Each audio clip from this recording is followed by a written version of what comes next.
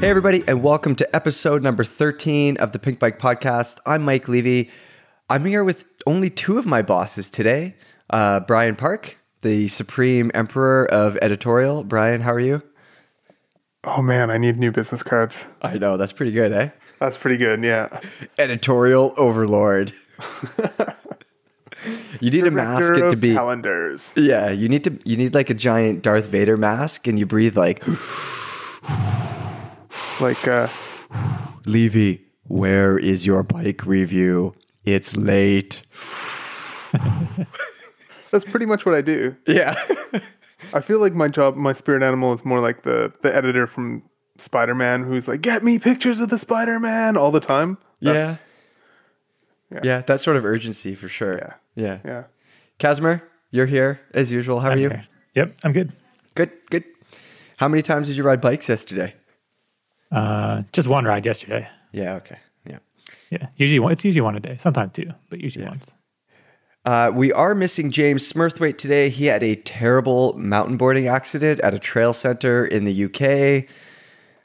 Something about too many crumpets and tea. I don't know what happened, but he's not here today. Instead, I think, Casimir, you're going to read the news. But first, I got a question for you guys. We've been doing this for a while. What is the most interesting bike you've ever ridden, Casimir?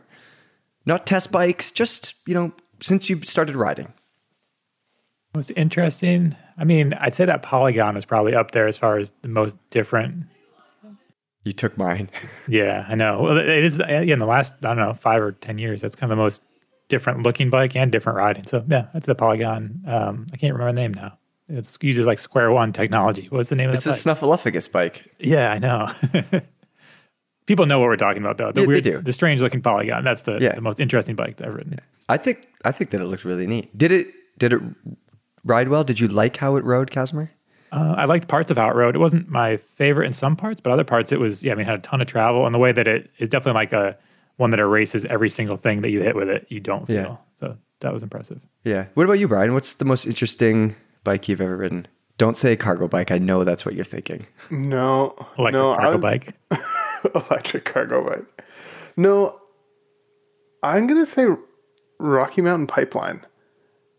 Oh, that purple one? The original pipeline, like the URT. Yeah, no, not like a modern whatever thing. No, original Rocky Mountain Pipeline. And it was interesting because it kind of ruined my expectations of bikes for a while because that was what I knew. It was like one of the first bikes. I didn't own it, but a buddy of mine owned it and I rode that, and that's kind of what informed my understanding of what a full suspension bike was. So that's not good. Yeah, exactly. Yeah. So for people that don't know, that first Pipeline, it was a URT with sort of like a fairly high pivot, not Klein Mantra high, but way higher than a Trek Y bike. How much travel? I think you could change with a quick release. It had like 3 different positions. You could change the amount of travel with a quick release, and I'm pretty sure it wasn't accurate, but it was like 3, 4, or 5 inches or something like that. Yeah. Not only are my wheels quick release, my freaking shock is quick release. Yeah. Rocky liked that. Remember the ETSX? Yeah. I rode one of those for a while. That as a bonus, that carbon pipeline was gorgeous. Yeah, it was. It was made in Calgary. Oh shit, that's pretty cool. I don't know if all of them were, but I know that like some of the pipelines in 2XS were made in Calgary. Yeah.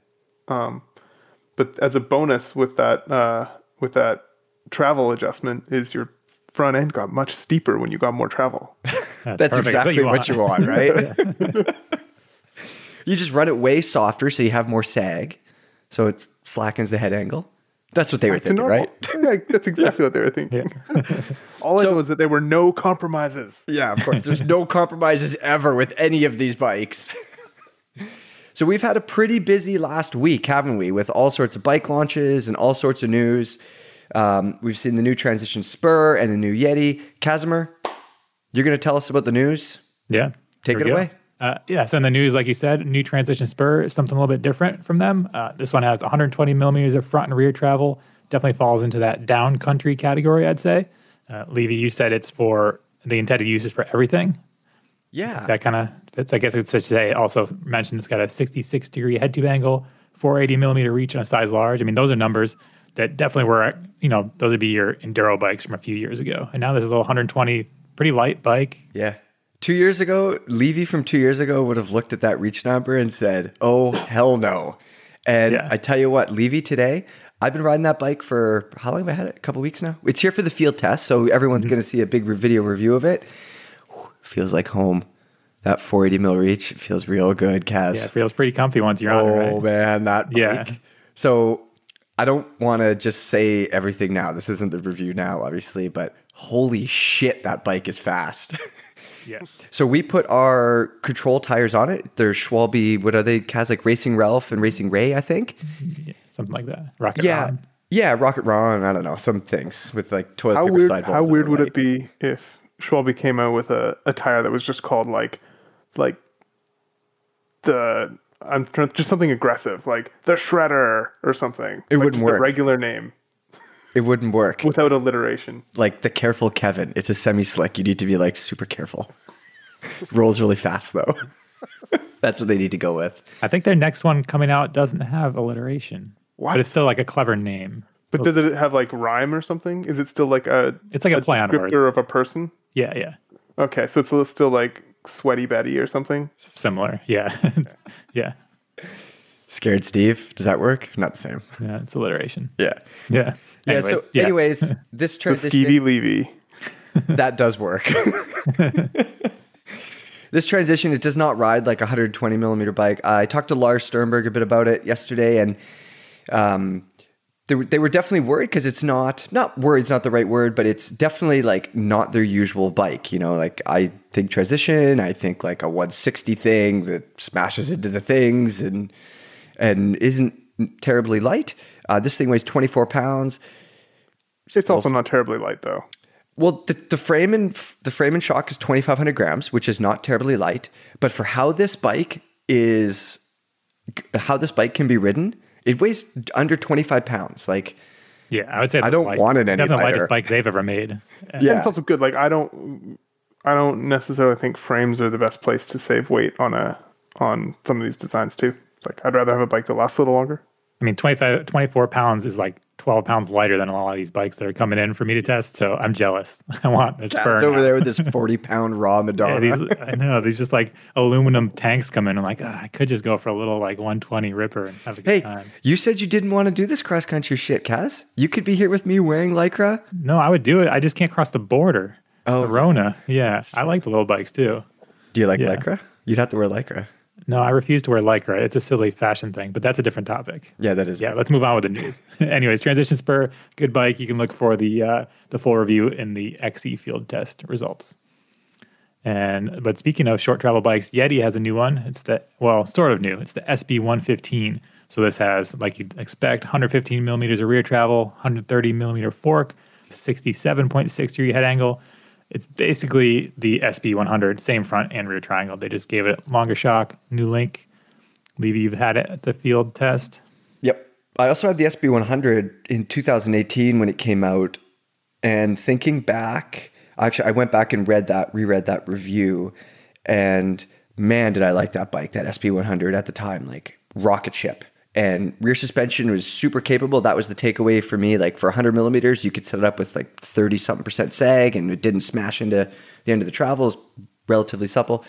The SB115, yeah, it feels like an SB100. That's not a bad thing. But basically what Yeti's done, they're using the front and rear triangles, the same molds, I should say, that they did for the SB100. It's a longer travel fork. So the large has a 450-something millimeter reach, I think.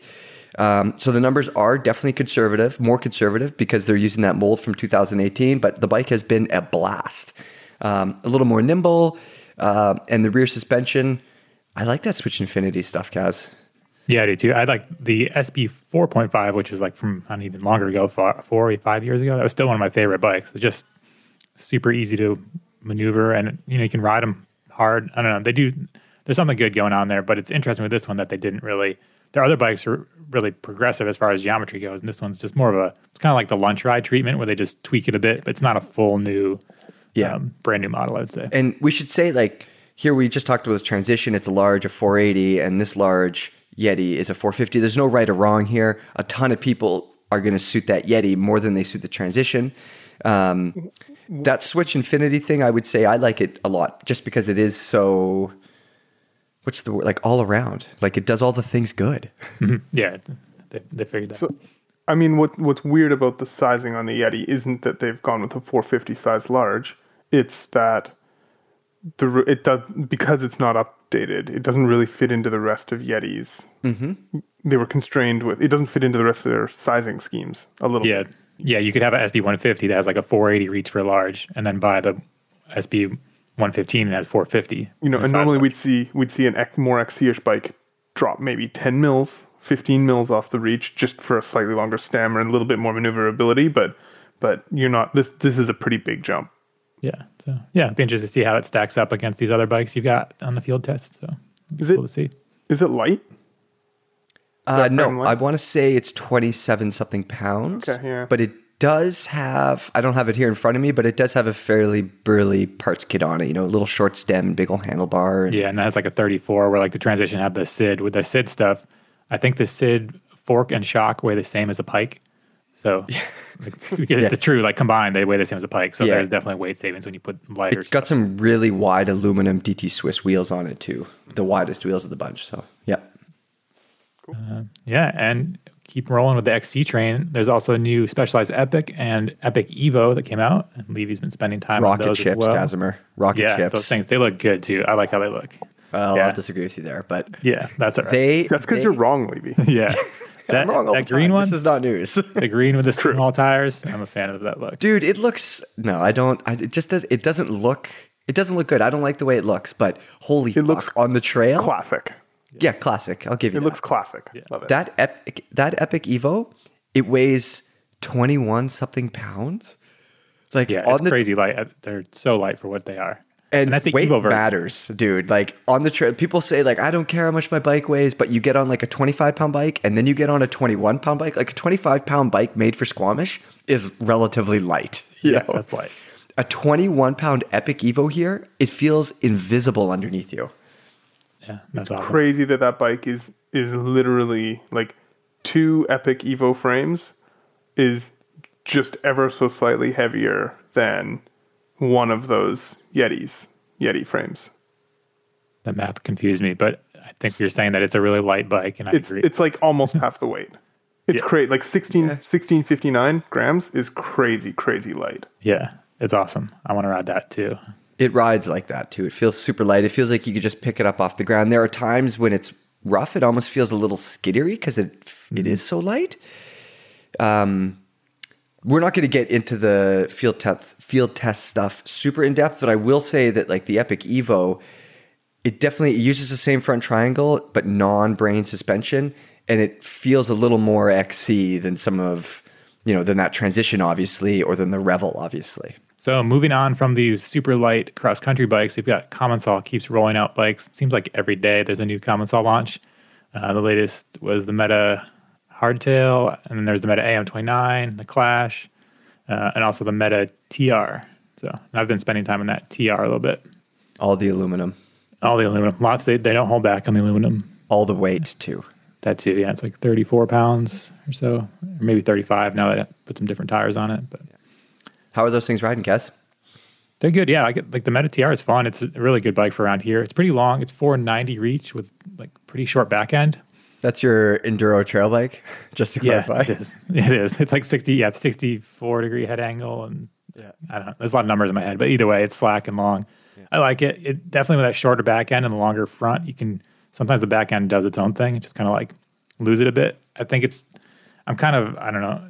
It's a little bit longer than my ideal reach number, but it's very rideable. 490. Oh boy. Yeah. So it's like. I think I'm starting to find the point where I'm comfortable. Like I'm finding my limit, I think, with reach on bikes. Possibly. So, Cass, what are you, like 5'11"? 5'11". What is if you had a preferred reach number, not to get too off topic here, but what is it? Yeah, I think it is in that 480, 485 range, maybe even a little short, like 480. What's the C2 on that? It's steep. It's I don't know, 77 degrees or something. Like climbing position is fine. The top tube length is right within my ideal. It's just more descending. Sometimes it feels like a little big.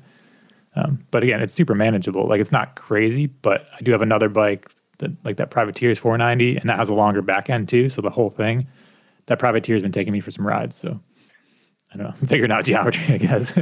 Are you getting a Meta AM in for testing as well? Not at the moment. We just got that Meta TR, which is just a little bit short. It's 140, 160, but it's an enduro bike. Like it's yeah. There's not. It's funny because I have another bike that I'm testing now that's 140, 160, same suspension almost, and it's so different because it's not this one. Yeah. I know. Anyways, lots of common solves.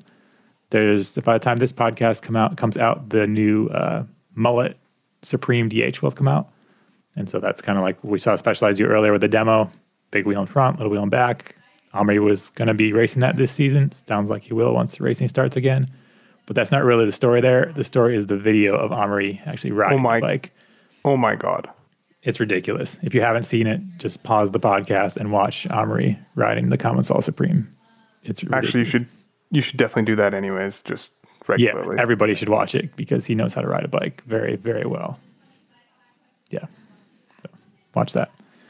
And let's see what else we have in the news. We've got good news for Canadians. Whistler Bike Park is open. Some extra safety precautions going on. People have to wear masks, and there's the social distancing and all that. But looks like it was a good opening day. Unfortunately, the border's closed for everybody else. So, do you have to wear masks on the chairlift, Kaz? No, I don't think so. Or in the lineup, or what's in the lineup? Yeah. I think in the lineup, and then it's like if you went to the grocery store where they had stricter restrictions, and you have to. Yeah. And you're supposed to stay with your riding people. I doubt they have a singles line because they need to be just like randomly exposed to new germs each chairlift ride. Yeah.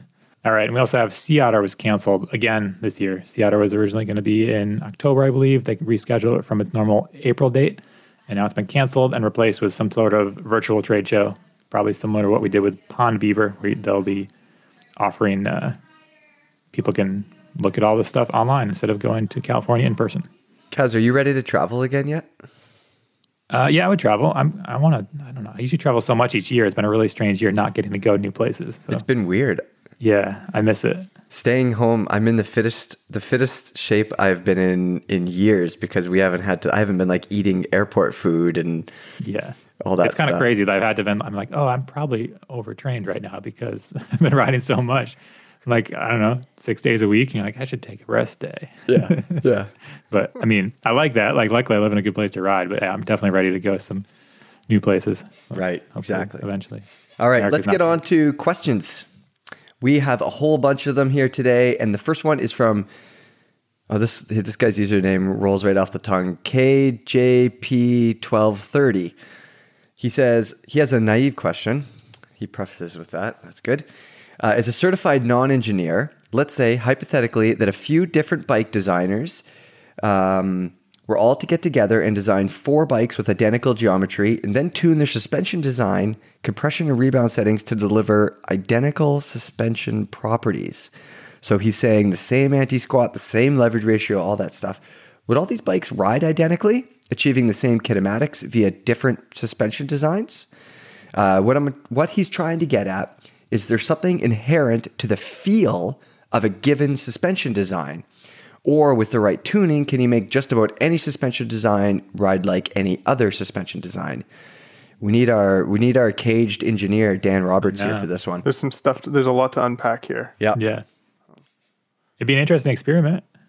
It'd be hard to do, to make it all exactly the same for all the numbers. But if you could, I feel like they'd ride pretty similar. Yeah. So what I would say about this is that something like a horse link or a DW link, they're different because they're designed to be different. You know, a horse link has very different characteristics to it than a DW link on the trail when you ride it. Now, I guess this question is, could you make the DW link feel like a horse link? Well, I think there's sort of two questions. One is, can you use compression, rebound, like shock settings to make one suspension design feel like another one? And I'd say the answer is only very slightly. But the other question is, is the suspension design more than the sum of its parts, more than just the anti-squat characteristics and the curve and all the rest? And in that, it's no. It's like the numbers don't lie. There might be some other kinematic key numbers that we don't currently track or think about, that we don't understand, that would make a difference. But if all of the curves were the same they would react the same. We're still constrained by physics. All right, KJP 1230. Did that answer your question? Yeah, hopefully. Hey, Kaz, if you could test ride a bike blindfolded, let's just say you could. You didn't look down. You couldn't look down and to tell what you were riding. You're on a horse link bike. You're on a DW bike. You're on a high single pivot bike. I'm pretty confident that you could tell the difference between them. You would know something different is going on. Correct, right? Yeah, I think so. Yep. Yeah. Maybe the difference between a single pivot and a horse link might be hard to detect. That one, I feel like they can make those two really similar, but some of the more, I guess, the more unique suspension designs would be easier to tell, I think. Yeah. The designs that tend to focus on, like, maybe put more focus on one aspect, they're very easy to tell. Yeah. Okay, moving on. We got JL Banta. He says, I'd love to hear y'all's thoughts on carbon versus aluminum wheels. Is this Daniel Sapp? Y'all? Yeah. From North Carolina? He says, I switched back to alloy wheels a while back to reduce harshness when riding. Now I'm curious about carbon wheels with Cushcore inserts. The weight would be roughly the same compared to alloy, but I get the added benefit of stiffer wheels and tire support from the inserts. So my thoughts on carbon and aluminum wheels, I mean, if I had to go out and buy wheels, I would never buy a set of carbon wheels. There's zero reason to buy them. What about you, Kaz? Let's take price out of the equation because he hasn't mentioned price at all. So don't worry about buying them. It's just about what you would have if you were in a similar situation to the one you are, where just bike parts are floating around all the time. I think I'd run carbon. I mean, it's almost not popular to say you'd like the feel of carbon wheels, because then it's like, oh, you're in a carbon. I don't even know. People just get mad about that. But I've had relatively good luck with carbon wheels, with some notable exceptions. But the fact that they don't dent as easy and you don't have to spend as much time truing them up, I do like that. Like, I don't have to spend very much time at all truing wheels these days, because I'm spoiled by the number of bikes that come in with carbon wheels. But aluminum, again, on the budget for sure. Aluminum, not even on a budget. I'm just like normal life. Just life. Aluminum's the way to go. Yeah. But there are more carbon wheels that are more affordable, and they do seem to be like really resistant to denting or needing to be trued very often. But you guys don't put much stock in the reduced harshness side of the claims on carbon wheels. Like, that's what he's considering switching back to carbon wheels. With Cushcore. No, he wanted to, his goal, this guy here, he found that the carbon wheels were harsh. Which they often are. Yeah, some of them are. They've gotten better in the last 3 years or so, but now he wants to go back to carbon, but with Cushcore to make them less harsh. I think. Oh, right. Yeah, okay, yeah. Sorry, that makes sense. So he could do that. I mean, and the problem is you're putting a lot of expense and weight. Like, Cushcore is heavy, so then you're going to have heavy carbon wheels that might feel just like your aluminum ones. I'm not sure. Well, they'd be a little bit stiffer than his aluminum wheels, and you could run slightly lower pressures. Yeah, I mean, it's a totally fine tactic. Like, it'll save your carbon wheels too. Like, that Cushcore helps prevent them from breaking. So there's nothing wrong with that. Yeah, in the last 2 weeks, I've broken a carbon rim, and I've pretty much garbaged an aluminum rim as well. It's too dented to tubeless now. So maybe you should run slightly higher pressure. Hey? No, Nino only runs 17. You don't have to run any more than that. Yeah, I don't think so. I don't think that's it. I think it's shitty line choice. Yeah. Line choice. Yeah. So anyways, for this guy, I think he could run Cushcore with the carbon wheels, and it's a good compromise. Yeah, that would be, if I was running a set of carbon wheels that I bought, I would 100% put a Cushcore or some sort of insert in the back. 100%. Yeah. Yeah, that's the thing too. You don't necessarily need to insert front and rear. It's fine to just stick it in the back and benefit from the lighter weight in the front. Chris Brown, 225. Potential topic for discussion. Do we focus too much on the equipment and not enough on the skills? How much of an effect does having the best bike with the best parts have on performance? Does the average middle-of-the-road ability rider gain that much from buying anything more than the average middle-of-the-road bike? They definitely do not, as long as they got some smart geo, the proper geometry. No, hell no. Amaury Piron could beat 99.99999% of people who mountain bike on a $200 bike down Champery or something, like no question. Yeah, you can't buy skills via a bike. Like you're better to like, yeah. But there's nothing wrong with having a fancy bike either. People like to shame people for being beginners with fancy bikes. Like, why not? If they can afford it, like have a fancy bike, and then really there's no excuses for your performance then. So hopefully it takes some. Also, like I feel more confident on one thing than another. Like I've got a skill ceiling for sure. So why not try and get the most out of my rides? It's fine. Yeah, I don't like how people seem to get down on people that are into the tech. That's a big part of why I'm into this sport. I love the tech. It's super interesting stuff, you know? Yeah, I agree. There's no, and I don't agree with shaming people because they can afford a nice bike. It's like shaming a dude that can, he bought a Lamborghini or something. Like if that's what he's really into, like Levy, if you had money, I'm sure you would buy a Porsche or whatever your favorite supercar is, right? Levy would find all kinds of creative ways to ruin nice cars. Yeah, totally. It'd be like 100%. The opposite of the Singer Porsche would be the Levy Porsche. It would just be like so messed up. But yeah, I don't agree with the shaming. I mean, it's fine to complain when things are expensive, but I don't think you need to shame people for having nice parts and bikes. Look at these technical editors feeling threatened because somebody says that the thing that they spend their entire life focused on doesn't matter as much as they think. No, I see it more as almost like people are like shaming people they see like on the trails and stuff. Like people like to just talk shit because they saw some guy. Oh, the dentist bike is a funny one. Like I think it's funny, but like I don't think you can just be mad at someone for having a nice bike. Oh, I can't count the amount of times like you've been on the side of the trail with your bros and somebody passes you on a very nice bike and maybe they're not riding that quickly and somebody in your group says something, something terrible. Yeah. So, I don't know. Yeah. But either way, yeah, a middle-of-the-road rider on a middle-of-the-road bike or an expensive bike will still be a middle-of-the-road rider. Yeah. And finally, last question we got. Go Cougars. He says, can we expect a refresh of the Blur following a similar pattern in the coming months then? So I've ridden that, the latest Blur. I tested it when it came out, I think 2 years ago now. Kaz, are we going to see a new one? Did you hear anything? I'm not sure. I haven't heard anything. I mean, I wouldn't be surprised, but it'd be interesting to see if they do go that lower link VPP layout, just because it's such a short travel bike and kind of in the name of weight savings, it might be harder to make that as light a weight package as they want, but we'll see what happens. I can guarantee that we will see a new Blur at some point soon.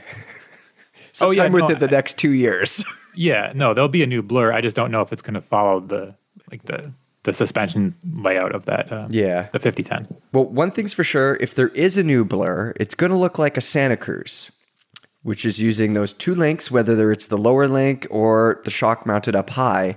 And man, I love how these Santa Cruz bikes ride, but one thing that I've always said about them is they don't look that interesting, which sort of brings us to our discussion. Why aren't bikes interesting anymore? Are they too regular? Are bikes too regular now? I don't think that those Santa Cruz... I like that the Santa Cruzes look like Santa Cruzes. You just look at them, you know exactly what it is. Oh, yeah, that's because you used to work at Rocky Mountain. Every Rocky Mountain looks the same, too. If you stand back 100 feet, every Santa Cruz looks like a Santa Cruz, and that's very purposeful. That's done on purpose. Same with Rocky Mountain. But I want to be able to look at the bike and be like, oh, look at that thing. That's that new thing, that does that with the thing. None of them do that. Yeah, it's a little harder to roll up the trail and someone's like, oh, you've got the new 5010 when they might think you already have the Bronson or the Mega Tower or the Nomad or whatever. Yeah. Do you guys think that sort of realm of, man, that thing is crazy, man, that thing is interesting, are we only seeing that now with these home-built bikes and less so with these big brands? There's a ton of nostalgia in the comments that I see people saying like, oh, like things are too normal, things are too the same. No, where's the innovation? There's no more innovation. I see that a lot. I think a lot of people do feel that way. I don't. Yeah, it's all me and my 17 different PB accounts. Yeah. But we have seen some cool stuff come out. I mean, think of the new Enduro that came out last year. Yeah. That's a cool looking bike. It might use the same suspension design. It's a horse link at heart, but that bike looks cool, looks futuristic. So I do think the big companies are still putting out interesting things, but you're right. There is something when you see these really crazy homemade steel contraptions with chains and double chains and all that. It kind of makes you a little nostalgic. I think it's 100% true that the majority of bikes fall into, 4-bar horse links now that Specialized patents run out. some short dual link designs, although less than you'd think. Now that patent's run out too, there are for sure outliers, high single pivots, some flex stays, that kind of stuff. But gut feel, my perception of new bikes in 2020 is the vast majority of them are 4-bar horse links with a reasonable quantity of second place dual links. Yeah, and the vast majority of them are really good because of that. Yeah. But they're also sort of not exciting. Yeah, fair. Yeah, they do feel similar, a lot of these bikes, the way that the suspension actually performs. There's differences, but it's it's rare that a bike comes in and you ride it and you're like, oh, this thing is crazy different than anything I've ever ridden before. Yeah. For better or for worse. Where's our iDrives, Yeah. GT did this big video series on their suspension over the years, and I haven't watched all of them, but when I've watched them, it's like, oh wow, like it's kind of like watching Titanic. Like you're watching people develop this stuff that that in the long run they just go with a 4-bar horse link. Like the ending. Well, do they know the ending though? Well, in this case, they tried a whole bunch of interesting stuff, and in the end, they went to a very homogeneous, regular design. Yeah, I would like to have a truthful, serious, real answer to this question. GT, that old iDrive, how much of that was, hey, this could be better, or this is better. We actually believe it's better. And how much of it was like, we have to do something different? How much of it is different for different sake? Not just GT. I'd like to know that about all of a lot of brands. Yeah. But I would say that the things that people were looking for out of suspension was pretty different back then. And consumers they were so afraid of giving up pedaling performance that you needed marketing copy that said, no compromises, But it's true. We've seen the death of a lot of these designs. So Cannondale's gone regular too. Like, yes, they're doing interesting stuff with their downhill bike, but their bread and butter is all pretty normal compared to what we're used to seeing from Cannondale. What else are we missing for stuff that was weird? Like the Magic Link stuff from that Kona? That was crazy. Yeah, that's gone. No, Trust is gone. Yeah. I think even some like frame shapes. Remember, there used to be a lot wilder frame shapes, the old Intenses or like the mountain cycles, just these big monocoque designs. You don't really see that anymore. Everything's kind of slimmed down. I mean, it looks Klein Mantra. Klein Mantra also very different. Everybody knows what works better, and that's such a bummer. I know. Everyone got too smart. Much less boring. And also, like URTs, the best thing about URTs is you can make them look really cool. Yeah, that Y bike. Yes. The Mantra. The Mantra. Yeah. Was a Slingshot a URT? Technically, let me look. What? How does that work? Am I technically correct? It's the best kind. I don't know. That's cables. Yeah. It is technically a URT, I think, because the pivot is literally at your top tube seat tube junction. It's at the seat clamp. Yeah. It's the Uest of RTs. Yeah. At Proflex, like we can list off all of the old 90s brands, and they all had some crazy looking stuff. And there's a reason some of them aren't around anymore also, though. Mm-hmm. I think it's worth mentioning that there are exceptions right now. There are some people doing pretty cool shit. Not just with suspension. Hey, one second before we go on to these exceptions here. I just want to keep talking about Magic Links and URTs for 1 minute. Okay, let's do it. Have you guys ridden a URT before, like an old one? Yeah, that's why I brought up the pipeline. Oh yeah. What did it ride like? Right? Yeah. Well, it ruined me because to me it felt really normal. I didn't know any better. And then I got on a giant, I forget what it was, DS1 or something later, and felt very different. Felt a lot more active. You're confused by the suspension not locking out when you stood up. What was the tagline for all the URT designs? Suspend the no. That was for suspension stems. Was suspend the rider, not the bike. Forgot about that. Yeah. They have got soft ride bikes with the beam, the one yeah. like diving board that you're supposed to sit on. That was good. Kaz, did you ever ride a Magic Link bike? I never did. No, I saw a lot come in the shop. Those things took. Someone at Kona right now is like, what? Like, "Huh, Magic Link." I'd prefer if you didn't talk about that. Yeah. There's a shiver. Just throughout the office. It got cold in here. Yeah. Another one of those designs, on paper, I'm sure it looks amazing. And then you're like, That guy's still trying to do the thing. Yeah. Hey, listeners, Pink Bike listeners, something that I've always wanted to do is review some of these old bikes. If you guys would be interested in that, like, we get in a Magic Link bike, maybe we have to buy it from the buy and sell, or we get an old URT and we review it to modern standards. I write a modern review on an old bike. I think that would be quite interesting. So if you guys think that would be interesting, let us know, and let's move on now to some exceptions, some interesting things that's going on today.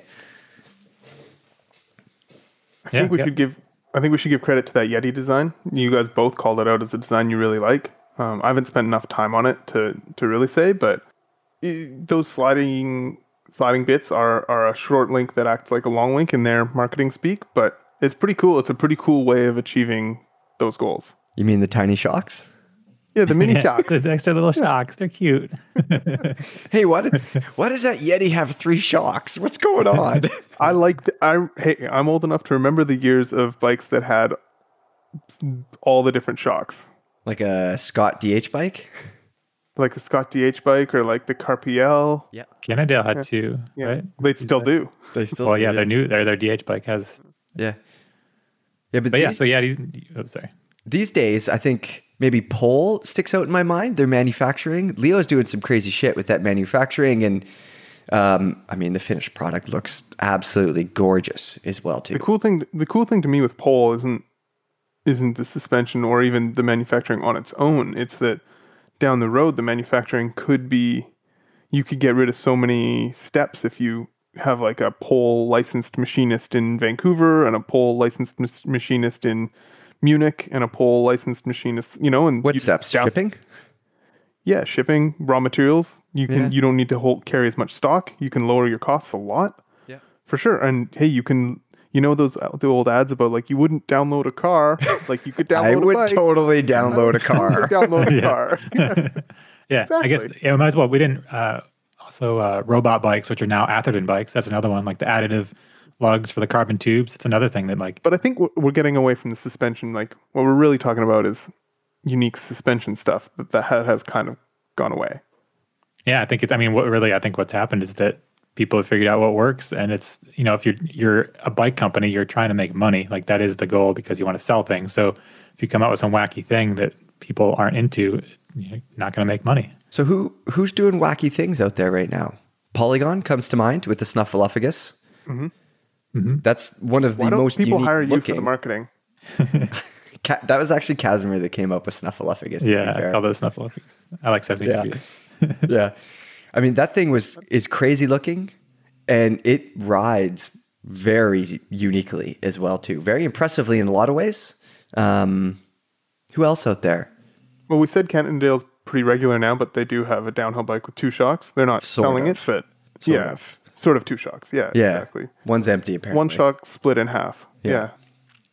Spot is using that carbon leaf spring. I was super impressed with that. It's just a flex pivot. Nah, it's not though. More than that though. If you ride one, it's a flex pivot. It's a flex pivot, but they're able to tune it more than you would be able to do with just a small amount of flex in a chainstay or seat stay. It's a flex pivot where they decided to take advantage of it instead of trying to minimize it. Yeah. Yeah. Yeah. It's not. Who else is doing it? Who else is doing what they're doing? Nobody. Well, that's why it's different. So you agree with me? So I'm correct. Things that are different. God damn it! See, I've ridden that bike a ton, and that bike is doing something different. Kaz, you've ridden Spot's bikes too. Mm-hmm. Yeah, I rode that. Basically the previous version of what you're on, like a short travel thing. I liked it. They sort of act. It kind of kills me to say this a little bit, but they sort of act like how Spot says they act, like full of energy and yeah, very snappy and nimble. Yep. Yeah, be interesting to see how that would translate to a longer travel platform. If that would stay there, or if you would start losing that feeling. It does seem like we get designs from XC side up or downhill down. Like the weird stuff happens on the Super XC side with things like the Trek Super Caliber or the Spot kind of thing, or on the other side with the Cannondale downhill bike, or some of these like high single pivot downhill bikes, and then it's unique when a brand like Forbidden brings that down to a trail bike, that high single pivot to a trail bike. Yeah, I agree. Yeah, I mean, that's one thing, weight and complication. Not everyone's really willing to accept those things for their trail bikes, but, Forbidden's kind of one of the first, I'd say they're a small company, but they first want to kind of make a mass market high single pivot trail bike like that. We're also in the years where having a 32-pound trail bike is entirely appropriate because people expect a whole lot more from their trail bike.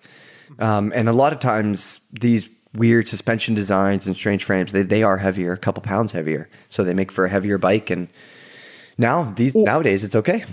Yeah. Or they are suspension designs that have made compromises for weight savings, like leaf springs or like the Super Caliber or the flex stays on the new Epic and that kind of thing. Yeah, I would probably think that Spot would say that leaf spring down there is not for weight savings. I don't think that link is any lighter. Like it uses a bunch of hardware, like a ton of bolts and stuff. And I think they're titanium, but still, there's a ton of bolts down there. Okay. Yeah, I don't think it's any lighter. But do you think they would still do that same design on a 150, 160 bike? Yeah, it's their USP. They have to. Right. Okay. Yeah. For marketing reasons. But do you think with that out the window that they would? Yeah, I think now that I've ridden on a short travel bike, I think it might be especially effective on a longer travel bike where that sort of get up and go feeling is more noticeable when it's working well, when it's working effective. Mm-hmm. Yeah. Can't you just like run bushings on a regular bike? Hey, what's up, Rocky? Yeah, exactly. I mean, that element was so efficient. It's so efficient. It just didn't move. But, exactly. Don't blame me. So what is it, do you think, that's changed over the years that we've seen this where bikes maybe aren't as interesting anymore? Why do you think that's happened? I think there's a number of factors. I think one of them is the fact that some of the patents ran out that previously prevented other companies from using maybe the suspension design they wanted to use. Yeah. So they're not forced to do something strange is what you're saying. Yeah, exactly. Yeah. Like that Horselink patent expired, I don't even know now, 7 years ago or so.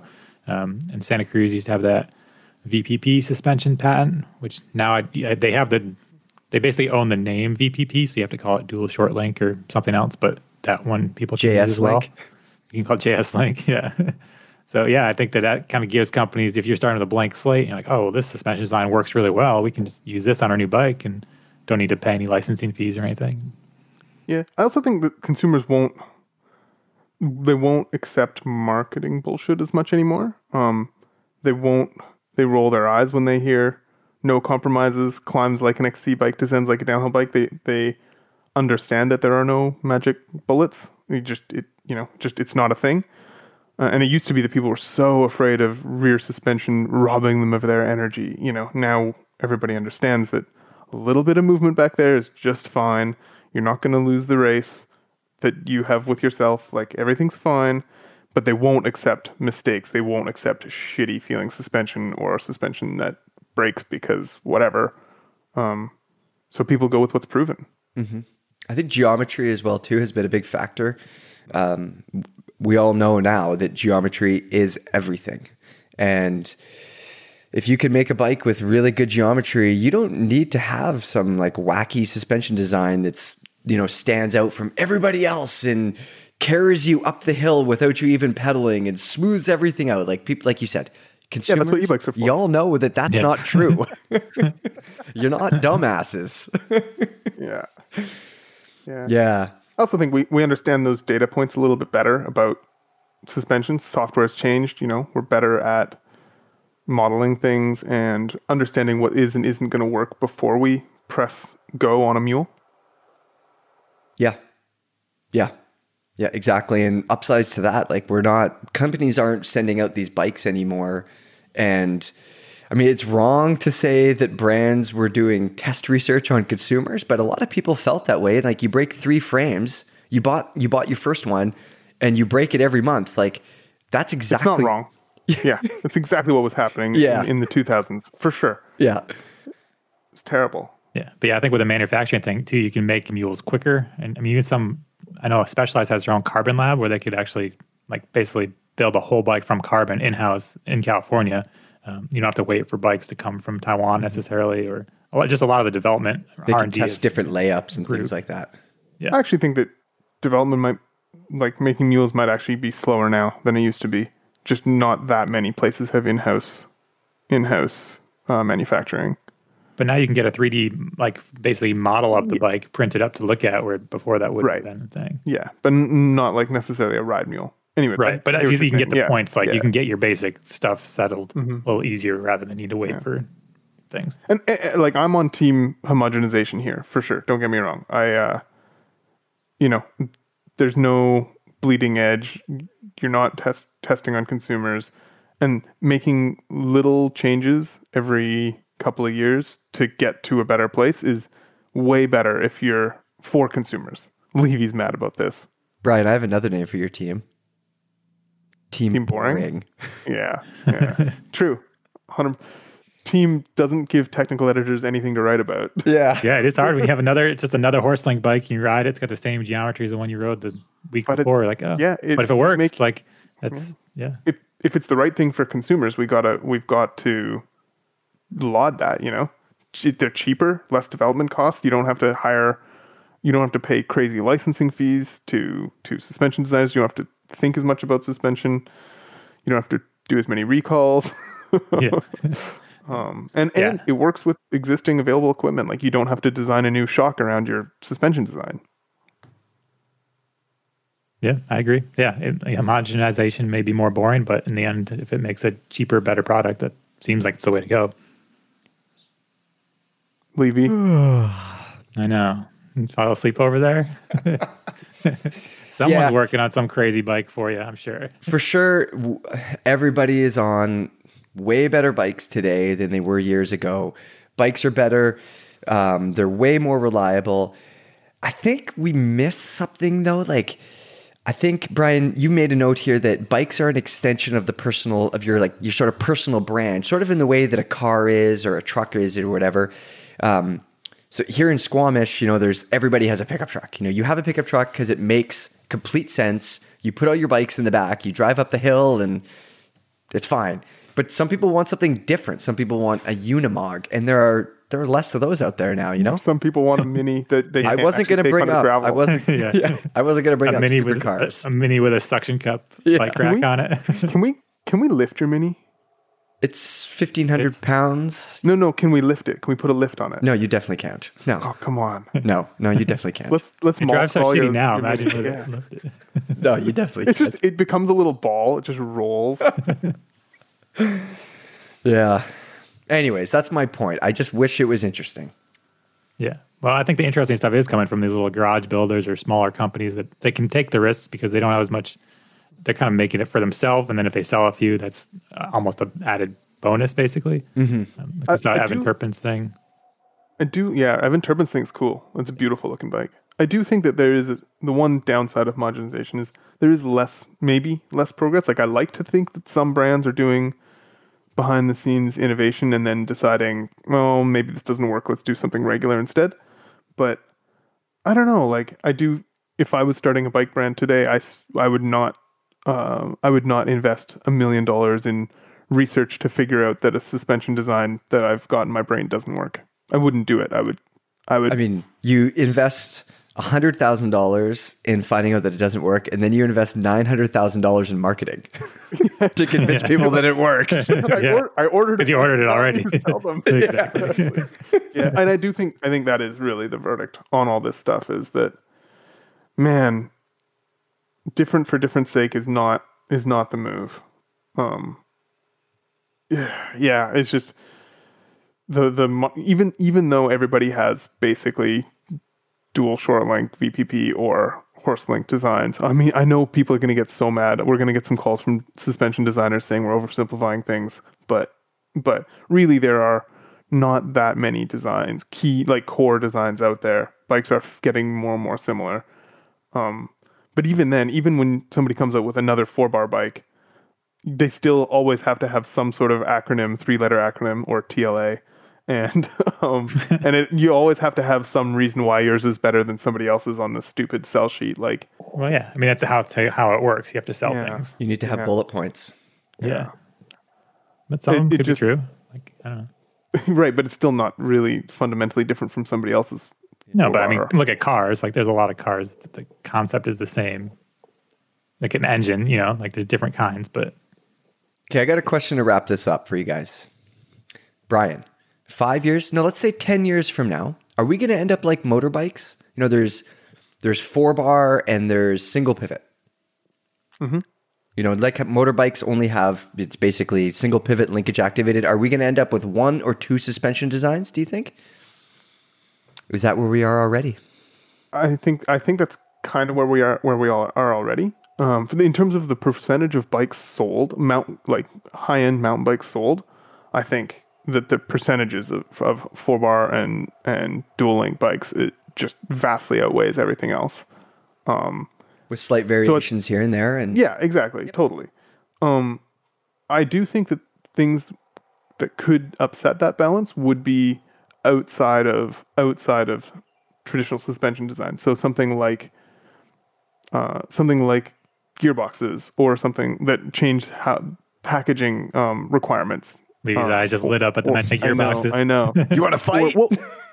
Or e-bikes or just things that fundamentally change the realities on the ground for what we expect out of a bike. A new shock technology. Something happens. Yep. Exactly. I think that could change, like if electronic shocks are not where we'd like them to be yet, but if they were, then, and let's say electronic suspension is super cheap and super good all of a sudden, then it's probably cheaper and stronger and more reliable to have all single pivot, like not even linkage driven single pivots, but just straight up single pivots, like we're if we can can ride oranges with exactly, it'll go back to oranges. I don't know, like something could happen in the industry that changes the balance and pushes us towards a different design. But yeah, I want Morewood to come back. I like those Morewood single pivots. They're not that interesting. No. What's the most interesting bike you would ride right now, Casimir? Is there something weird out there that you would be like, I really want to ride that? Well, we already mentioned Evan's bike, but like there's like I don't what's really that? know. What's that Active P? Oh yeah, that thing, that company. Yeah. There's like Active 5. I think they're Active 5. They're German.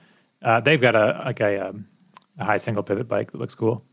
Looks amazing. Yeah. I think I'd want to try that. I know I keep bringing it up, but remember that Resistance downhill bike with the Fox 40 rear shock and the gearbox and all that thing? That was neat. I like and then there's that guy in Oregon that's making that kind of terrain control thing. Yeah, Terrain Control Industries. Yeah, that thing is beautiful looking, isn't it? That's pretty cool. Yes. I'll ride anything, but that one's definitely stands out in my mind as something that's like, oh, that looks different. What's an interesting bike that you guys would trust? Like that you would put, no pun intended, that you would put your money down as a consumer and go like, yep, I think these guys have it. I'm gonna an aluminum common cell if I'm buying a regular link driven single pivot aluminum common cell. Yeah, there you go. Put my money down. Arbor was another bike too. Oh yeah. I think, honestly, those polygons, the geometry, I haven't looked at the latest geometry. I don't know if they've updated it, but when we tested that bike a couple years ago, the geometry was already a couple years behind. But as far as suspension designs, I think they would be at the top of my list for bikes to try and learn about on the trail. That's a really good example because that bike, because the suspension did stuff so differently too, it required different geometry than what it had. Yeah. Right? Yeah. So that's one that I think Gen 2 or Gen 3 or whatever, some incremental improvement on that design is going to help quite a bit. Yep. Yeah, I would agree. That thing was very interesting. It's very strange. They had some more design issues that weren't related to the actual suspension performance, basically. Are you bummed you couldn't get a front derailleur on it, Casimir? What's the problem? No, there was a flex-iness of the giant swing arm that was like that tiny little. It lets the rear wheel track the ground when you're leaned over. I know, yeah. Don't I had that on Rocky RM7. Rocky used to have it. We keep going back to Rocky's mark. Oh my God. They had a thing. They called it some kind of thing. Did they really? Oh yeah, it was designed. That's how that RM7 was designed to like flex around the the ground. That is some It 100% next is level. a thing in the world, but Yep. just not with mountain bikes. Exactly. Yeah. Yeah. All right, everybody, let's move I didn't on say to my Comment bike, Gold. Are we going to move on to Comment Gold? Yeah. I was going to say what bike I wanted, but I'll keep it. Oh, yeah. Oh, say what I want bike? to know what bike you want. Yeah, I'd go with that Forbidden, especially if they come out with a longer travel one. I think that'd be really fun. I like the way that a high single pivot feels on the trail. Like I've ridden that Commensal downhill bike, and definitely that rearward axle path it's pretty cool. So, I just got the most boring regular bike in the world. It's so exceptionally regular. that's what makes it interesting. That raw Madonna. Oh. It's so regular. Like the entire philosophy is like turbo regular. Regular and reliable. Yeah, Yeah. that's why it's good. Yeah. Okay, we're going to wrap it up with Comment Gold as per usual. The first one, Berg Tech. You may have heard of them. They launched a stem. PT Diddy says, finally a company making aftermarket stems. Oh, it's so mean. I mean, the Berg Tech stem, it does look really nice, but if I was a company who wanted to make a product, I mean, I wouldn't think, you know what the world needs? The world needs more stems. It is a red ocean of stems. There's not a lot of money to be made in the stem world. But theirs comes in toxic Barbie color, so that's cool. Oh, fair. That's the other thing when these companies make up names for their colors. I was just talking about that with Sarah, actually. She was writing something and she's like, hey, Mike, if you had to guess, tell me what color turbulent is. And I like, what the fuck? God. I had no clue. I'm like, I don't know. What color is it? It's splatter? I don't know. No, it's Splatter, gray, Casimir. It's gray. Oh, gray. Nice. Gray. Yeah. Turbulent is not a color. It's gray. No. Interesting. Next comment is from Vapid Oscar, and he says, do you order online or have a bike shop order online for you? And that's in response, I think, to one of, was it a poll that we did? No, it was to our Future of Bike Shops podcast last week. Oh, yeah. So, yeah, a lot of times that happens. You go into a shop and you're like, we don't have it, but we can order it for you. And you're like, yeah, I've got the internet too. Yeah, I can order it and I'll pay like just above wholesale. CRC will send it to me right to my door. Yeah. The worst is when you are like, oh, okay, yeah, sure, I need this thing, and they order it for you, and then 2 weeks later it's still not there. You call them, they're like, oh yeah, sorry, we forgot to order it. Or it's out of stock. We don't have minimum order yet. Yeah, it's like all this is like, oh my god, I could have just pressed buy on the little cart thing on the internet. Yeah. That's why bike shops do have to adapt and change, for sure. Yeah. All right. Ricky Bobby 18 is up next. He says, do higher spec models come with more vitality, or is the vitality coefficient uniform across the line?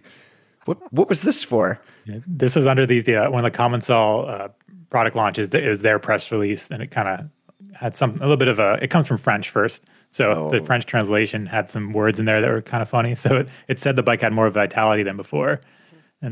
And further down that comment thread, somebody chimed in, Cascade Components, he says, don't worry, if you need even more vitality, we'll make a link that increases said vitality by at least 50%.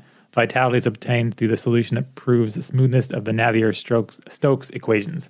Oh my! And I thought that was great, because then I had to Google Navier-Stokes equations and then realized that was about like fluid viscosity and stuff. And I thought that was great. I like when we have really smart commenters putting things in there. That's a rabbit hole. Yeah. So anyways, yeah, the new Commensals have lots of vitality. So Speaking of the new Commensals, somebody commented that on the AM29 is like, at this rate, by the time the Grim Donut video comes out, its geometry is going to seem dated. They're not wrong. It's true. Yeah. We'll see you in 2030, everybody. Yeah. But then we'll just say that the Grim Donut's an XC bike, and then it's fine. Yeah. Yeah. So we did the Impossible Climb a couple days ago. We filmed the Impossible Climb video. It had to be the hardest Impossible Climb because we're doing cross-country bikes. But we had a special guest. We included the Grim Donut. Complete with 155 millimeter children's cranks. Yes. Yes. And like 100-degree seat angle. And guess what? It didn't do too bad. It did way better than I thought. It felt like it was really steep. It felt like I was standing up, walking up the hill, pushing a wheelbarrow. That's the body position that I was in. And it's like being on a Stairmaster. When you make the seat angle steep enough, it feels like you're in that like Stairmaster position, even though it's like an elliptigo. Right. And I won't ruin it for everybody. I won't ruin the surprise, but I will say that it got just as high on the impossible climb as some actual cross-country bikes. I don't know if that's good or bad. I feel like it's going to encourage people to just be like, nothing matters. Weight doesn't matter. I want my bike to be 50 pounds. The weight matters. That's one thing. It weighs 34 pounds or something like that. And we also had it in the efficiency test, which is a whole nother story.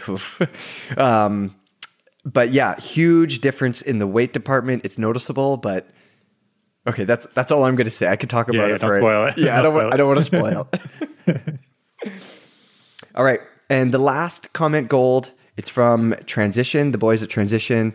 They say, we're slightly surprised and maybe honored that when we released our lightest, most cross-country bike to date, the biggest complaint is the amount of peanut butter on our sandwiches. We'll take it, they say. Man. People love to complain. I think that's an example. They were teasing, but it's funny that like they looked at the video of the bike, which is a sweet video, and then there's like all these pictures from the trip report of where they filmed, and there was a picture of a peanut butter and like banana sandwich, and then the guy wasn't happy with the ratio of peanut butter to banana. I gotta say, I feel like the Transition guys are somehow needlessly self-conscious about making an XC bike. Like, why did they think people were gonna be like, oh, Transition's like lost their soul? They made a 120 mil bike with a 66-degree head tube angle. Like, well, I think the market has been like typically run by like really big companies that have been doing it for years and years, and this is their first really light bike designed to be competitive in that zone. So I think they just kind of want to. Just felt like they were really defensive about it. It's like, yeah, they understood from their point of view that the Spur is a very non-transition bike for them. You know, it doesn't fit into their other bikes, but that was their perspective. I mean, I sort of disagreed with that personally. Yeah, it's very transition-y. Look at the Geo and the lines on it. It looks like a transition to me. Yeah, it looks amazing. Yeah. It's also beautiful. Yeah. Yeah. I don't know. It's okay, Transition. We like it when you make XC bikes. Good job. Make more. Make more, please. Please make more. I think they're all gone. You know, I talked to Lars, and I think they sold out yesterday. Yeah, they're gone. Yeah. Okay, that's it for episode 13. Casimir, are you going to go ride an interesting bike today? Are you riding a normal bike or an interesting bike? I think all the bikes I have are pretty normal now. Yeah. Yeah. Oh, no. Yeah. No, they're pretty normal. So, yeah, new but normal. Okay. Well, I'm going to go ride the Spur, which I think is still pretty interesting.